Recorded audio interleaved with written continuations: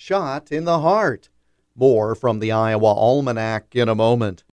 The Hoover Presidential Foundation invites you to an unforgettable evening of inspiration and dialogue at our annual celebration banquet featuring Condoleezza Rice, October 27th at the Doubletree by Hilton in Cedar Rapids. Table sponsorships are now open with a variety of recognition levels, including an exclusive VIP reception and photo with Dr. Rice. But don't delay, table sponsorships are expected to sell out quickly. Reserve yours now at hooverpresidentialfoundation.org.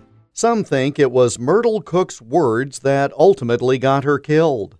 On September 7, 1925, she was sitting near the window of her home in Vinton, rehearsing her speech to an upcoming Women's Christian Temperance Union meeting.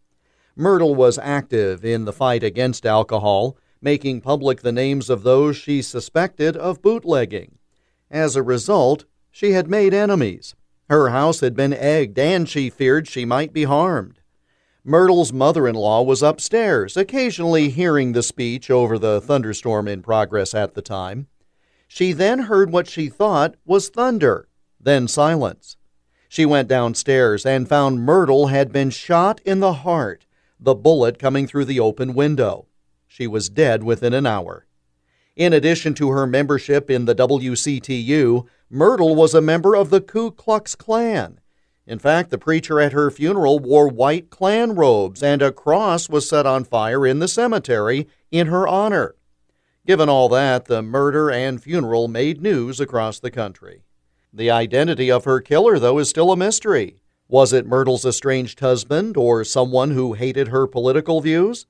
We still don't know. It's been more than 90 years since 51-year-old Klan member and temperance activist Myrtle Cook was killed in her home in Vinton with a single shot to the heart on this date in 1925. And that's Iowa Almanac for September 7th. Follow us on Twitter at Iowa Almanac. Until tomorrow, I'm Jeff Stein.